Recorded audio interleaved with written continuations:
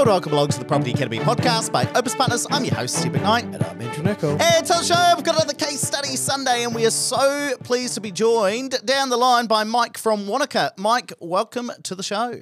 G'day guys, thanks for having me. And Mike, I'm so pleased to have you on because you've been listening to the show for a while, but you've been investing for, let's call it about 16 years now. And you're sitting there at 41 today, you've got your own home and 3 investment properties, and there'll be a lot of people listening to the show who want to get into that same position as you. Entering your 40s, owning 4 properties is really good going, mate. Yeah, thanks. When I was reflecting a bit on the journey, a lot of people say I'm lucky and what have you, but when you break it down, you make your own luck. And, just been in the right position, the right time, and we took some risks. And yeah, looking back, it's been some highs and lows and some cool things and some interesting things, but I think I've been better for it. And pretty excited about what we're going to do going forward. So how'd you get started? You started when you were 23. What makes a 23-year-old want to start investing in property? I'd actually give a bit of kudos to my parents. When we were young, we moved a lot. Dad was a builder, handyman. So I don't know if he had itchy feet or what the go was, but he always just wanted to, relocate, but not relocate in terms of city, but relocate house, get something, do it up, do something else. So I always remember that excitement of moving into a different house and the excitement of going into it, seeing what was different and moving. And I really enjoyed that process. So I remember as early as I could think, I was like, I really want to get into that and have a crack.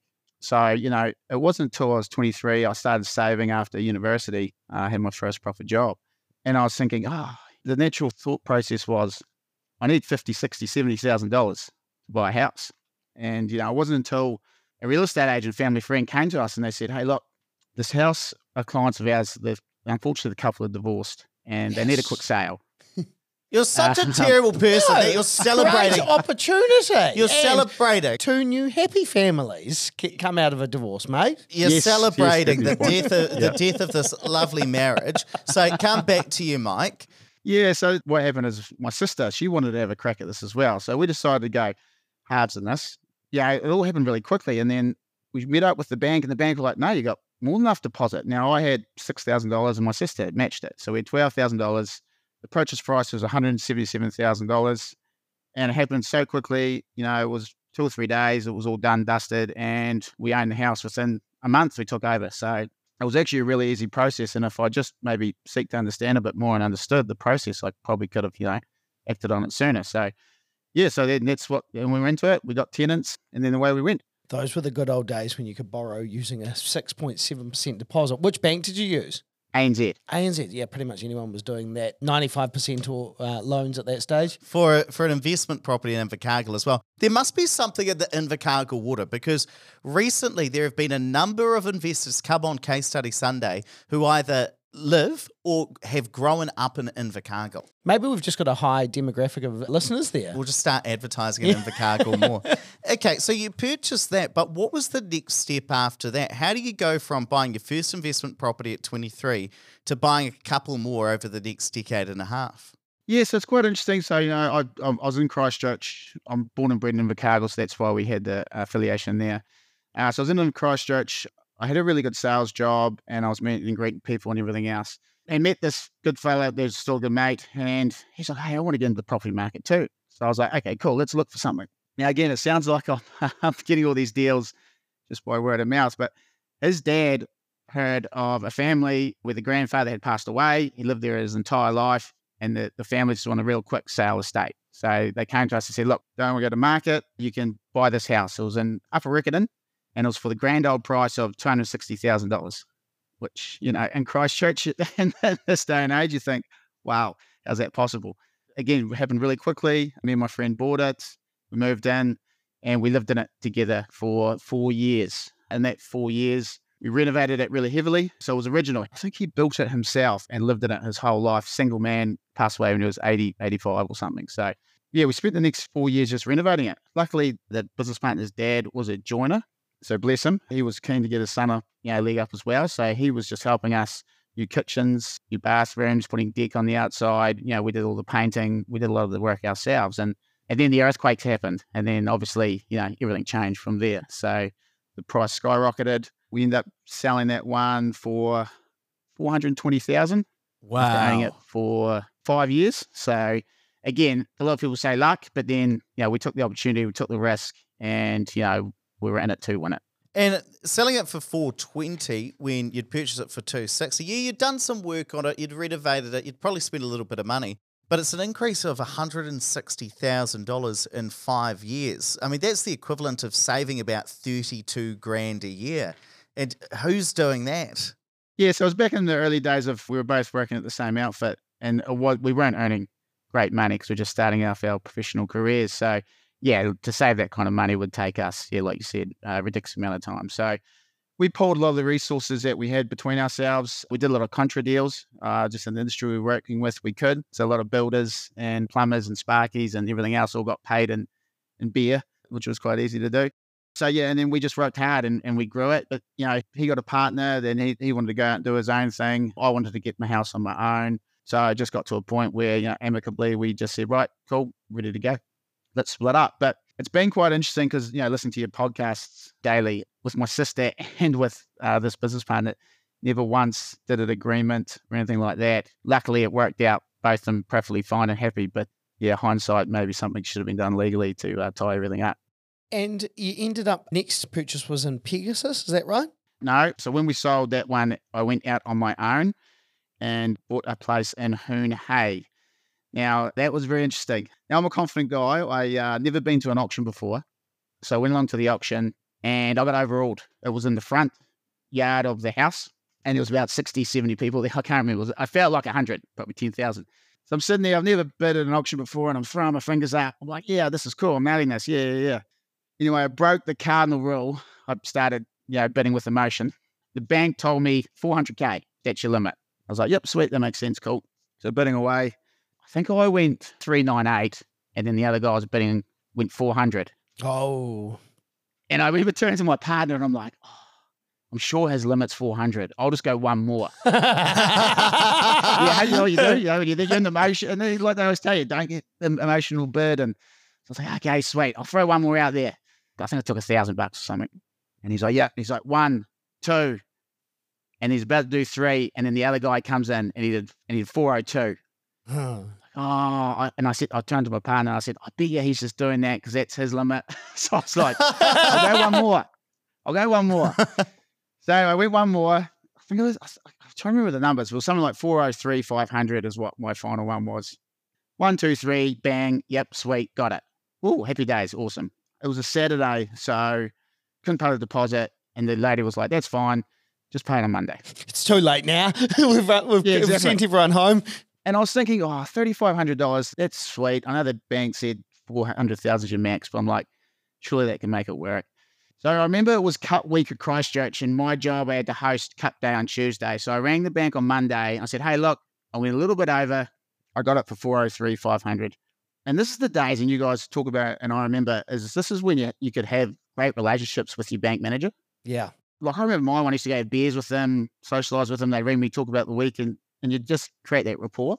Anyway, he rings me, I tell him, and he's like, oh, yeah, okay, Mike, shouldn't be a problem. Yeah, I'll get back to you in a minute. I'm at Cup Day, Annington Raceway on the Tuesday. There's terrible phone reception there as well. Terrible phone reception. Yeah, I'm probably 10 or 12 beers deep. He rings me up, and he's like, hey, look, Mike, we've got a problem.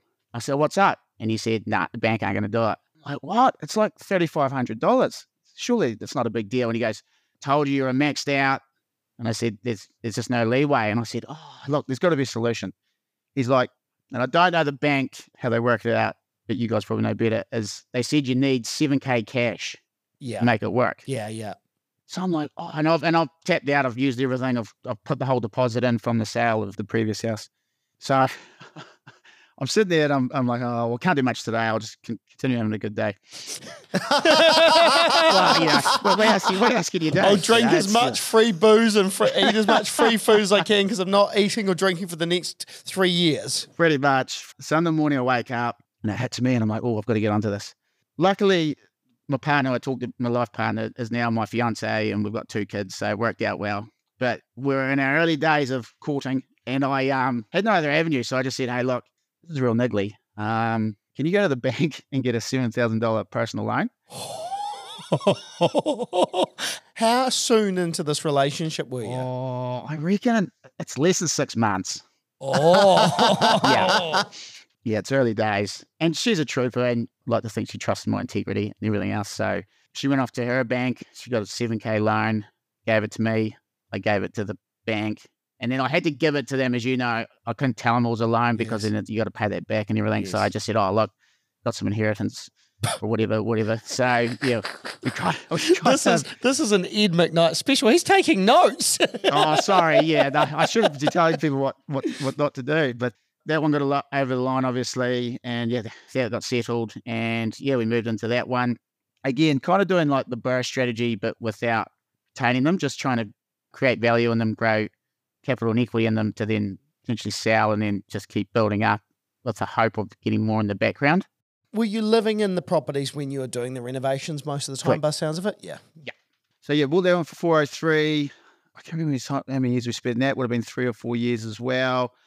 Not as much needed for that place. It was a real weird layout. The kitchen was way out the back of the house and the bedroom was at the front, in front of the lounge. So what I did is flip that around. Then we went to sell in the peak of the Christchurch market. So exciting times, getting big numbers thrown around, getting excited. Again, made some mistakes, went to sell it, got an offer of 490K, and that was awesome. I was like, wow, I bought this house for 400, probably spent 20K on it. Selling it for 490, happy days. Got stubborn. The buyer was like, hey, look, we've had a builder's report come through and we've just found a couple of these things. Being a salesman, I didn't want to do the things in hindsight, just should have just done them. Just thinking, no, I just want to make as much money as I can. Hey, they're not bad things. You can fix them, take the sale, work it out. Anyway, he turned up saying, no, I don't want it. And he pulled the offer. And I thought, that's fine. I'll just go back to the market. We'll just get another offer. Anyway, I don't know what happened. Whether, I was on too long. That got tarnished by that. Long story short, ended up selling for 468. Oh, bit of a cut. And what were the things? Do you remember what the items were that you could have done? Oh, Andrew, get this. This is what I still kick myself about. So they used decking timber in the roof, and the building inspector noticed that. And he's like, oh, look, there's not the right purlings wood in the roof. And the guy's like, oh, hey, look, can you just change those? That was one of the things. And the other one was there was a moisture problem in the bathroom. And I was like, oh, yeah, look, sweet. It's not that bad. You can't see anything there. Anyway, long story short, I got my buddy in who was a roofer, and it took him all of an hour. And he got paid with a 12-pack of beers. And then my brother was a builder. So he came around, he took some things out, saw a bit of a leak. We fixed it up. All would have cost me, $50 to $100. And I lost 490 to 468 because I was a stubborn bugger, thinking I knew better and was trying to get the most money I could out of the deal. Yeah. So you saved $100, but you lost 22 grand. Yeah, exactly. Not to rub it in, Mike. Sorry. No, don't worry. I still lose sleep about that one. But again, it's learning from the mistakes and you got to go through it to understand it. But yeah, you kick yourself sometimes in what you should have done and how you should have played it out. But it's all part of developing and growing. So you just I've taken it on the chin. I've moved on. And the thing I'm interested in digging into now, Mike, is you did a lot of renovations. The last 3 properties we've talked about were all properties you moved in to renovate and then either held onto or sold. But more recently, you've changed tack. Yeah, so what happened is I went into business, owned a couple of bars in Christchurch, which means we moved to Pestas, which is a new build home, which didn't have to touch. That didn't work out, so we sold that up, and the money we made was quite good. So I took a year off. I didn't really know what I wanted to do next, and the dream was always, we love Wanaka, we wanted to be here. So again, had a good relationship with the bank manager. I said, look, I'm not working, but I found some land. I want to buy it.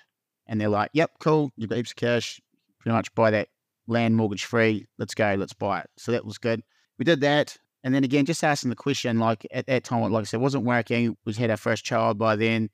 And my partner was back at work full time. I just asked the question. I said, hey, look, how long till I can build on this property? And the lovely lady ANZ was awesome. She's like, well, actually, Mike, you can go now if you want to. Should we do it? I'm not working. I want to take some time off. It's going to be a burden. But I think I just came back to that old adage of, if you get a good opportunity, just do it and work it out. So we're just like, let's go. Let's roll with it. So, yeah, we built in Wanaka and that was great. We moved back to Invercargill because we had that original place we bought with my sister. Now, I'd since bought my sister out of that probably 10 years prior. So I own that one by myself. So to my partner's not massive exuberance, we moved back to Invercargill. She's Christchurch born and bred. I said, look, we'll just stay here for a little bit and we'll get Wanaka built and we'll just live in this house. And I got a job down there. And she could relocate down there with her job. So we moved back into there, built that, and we Airbnb'd that out for about almost been a year, 18 months. And it was really good. We had the common things that happen, some damage and what have you and whatever, but the money was really, really good. And it was great with the Airbnb because we're only 3 hours from Invercargill. We could come up and use it when we wanted to. So, that was heaps of fun as well. So, yeah, we did that. That was ticking along. And then I've always got the itch. Invercargill was blowing up. It was going great guns. So I went to the bank again. I said, look, where am I at? I want to go again. And they crunched the numbers. They go, yep, good. You can go again. I said, great. Now, bit of a spanner in the works. My partner was pregnant with our second kid. And I've been around it long enough now to know that, the banks take that into account and it changes your whole dynamic. So you got a new partner. Oh, bless her. No. So pretty bad. Now, my partner's the soul of the earth, very high integrity, very honest. And I am too, but, I don't mind stretching the rules a little bit. I'm honest, but not as honest as her. We had to go sign some documents and in the bank. And I'm like, oh, crap, you're showing heaps. I said, so this is terrible. I went out and bought her like a big puffer jacket.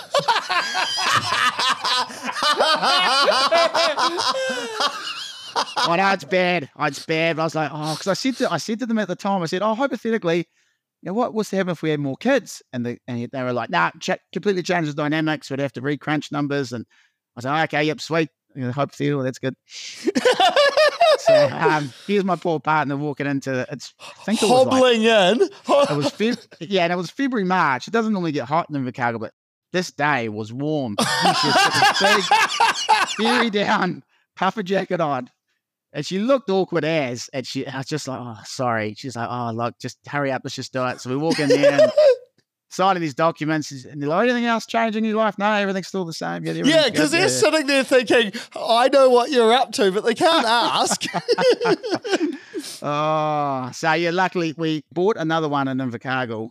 We moved into that and then we rented out the original one again. And so then we moved into this Invercargill one and yeah, we're there for only about a year. And that year we renovated that one, kitchens, bathrooms, toilets, everything. And that's still rented today and going really well. It's at about a 5.6% yield, great tenants, low maintenance section. Yeah, it's a good little house. But then you've also purchased one more new build. Yes, so 2 years ago, it was interesting. I thought I knew everything about property. Not that I did, but I just, in my head, arrogantly think, yep, you just buy heaps of houses, happy days, and you win. That was my mentality. And that's what I was happy to go along with. It wasn't until my buddy, shout out to Tom, he said, hey, I've just been in touch with this OPS guy, and he's just shown me this wealth plan and how I get to this position and how we get to that. I'm like, oh, okay, mate, sounds a bit of a cock a hoop, but he goes, respectfully, sorry. And he goes, look, mate, it's free. You just have a chat. He shows you all this cool stuff and he gives you some ideas and he gives you a plan and how to get to where you want to get. And I'm like, yeah, no, that does actually sound pretty good. I like to think I'll work out people really quickly and what have you. So I was like, I'll have the meeting. So me and my partner had a Skype meeting with Derry, your guy Derry, he's a great guy. And after that, I was like, oh man, this is cool. So we bought a place in Sprayton, not far from Barrington Mall. And it's great. It's, 2-bedroom townhouse. It's got great tenants. We've got great management down there. And it just, it ticks along greatly. And we don't have to do much or see much. And, my plan is to never, ever once step foot in it. I'm just going to let it tick away for years and years and happy days. It's really funny you've gone through that whole journey like I did where you're so hands-on in property investment.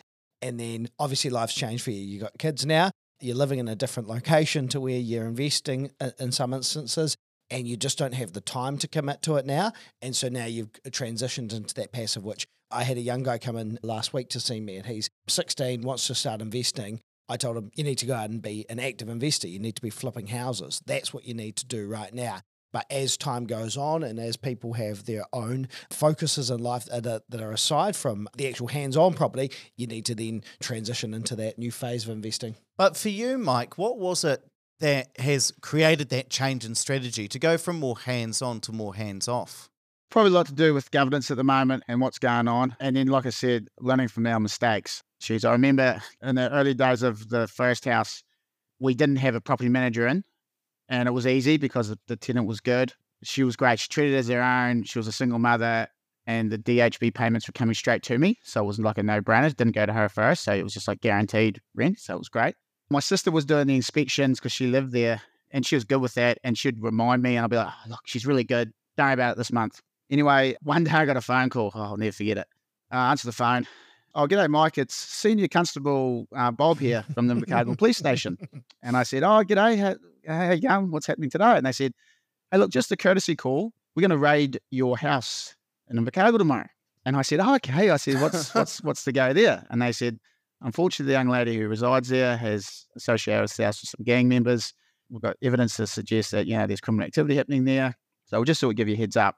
That's what's happening. I'm like, oh, crap. Okay, let me know how it goes. And then I reflected after that thinking, I haven't done inspection for about 4 months. It was ticking along nicely. She respected the place. The 6 months before that, she was amazing. You let your guard down a bit. And anyway, long story short, they rang me afterwards and I sent a family member around and they rang me out pretty distraught saying, yeah, it's pretty bad.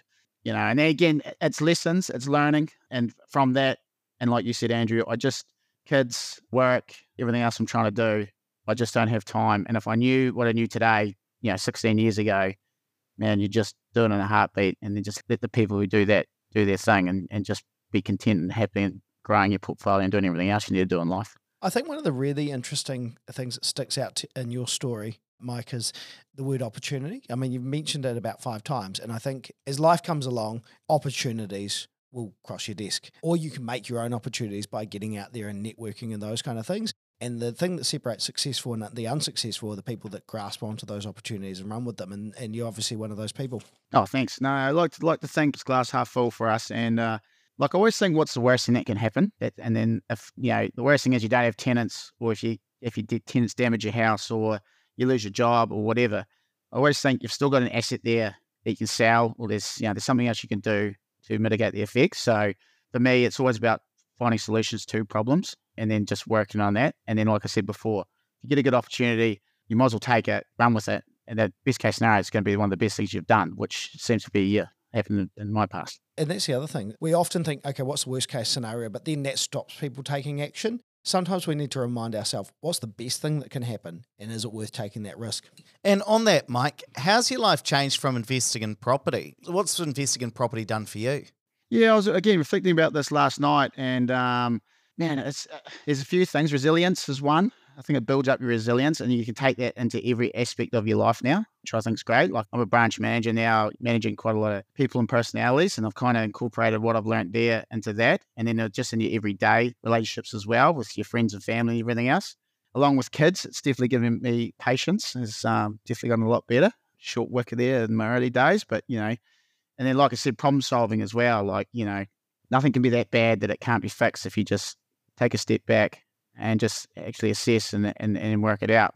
I always remember a famous saying, stress is a wasted emotion. And then I've tried to embrace that probably the last 5 or 6 years where it's like, well, there's no point stressing about something because it's not going to fix the problem. I tell that to my 6-year-old now. She gets real stressed and upset. I'm like, well, what's that going to do? How's that going to fix the problem? So I'm very business minded. So I just love that aspect of negotiation, of dealing with this kind of stuff. And I just love the nuts and bolts and the bricks and mortar of property investment and what it can do for the future and what it can do for yourself. I can see myself doing this right up until I'm on my deathbed and I'm clocking out. So it's something that gets me excited every day. Fantastic. Let's wrap it up there, but please don't forget to rate, review, and subscribe to the podcast. It really does help us get the message out to more people. And Tay, I want to hear your stories on Case Study Sunday. The great thing about Mike is he's living down in Wanaka, listens to the show, and then wanted to come on, share his story, and inspire some other people. And look, we've had a lot of people from the South Island recently. You North Islanders, I want you guys on the show too. So if you're in Auckland or Taumaranui or Gisborne or Wellington, hit me up, ed@opuspartners.co.nz. I want to hear your stories on the show as well.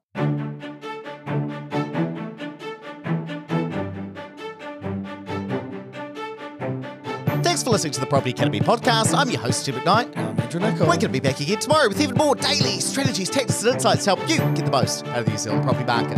Until next time.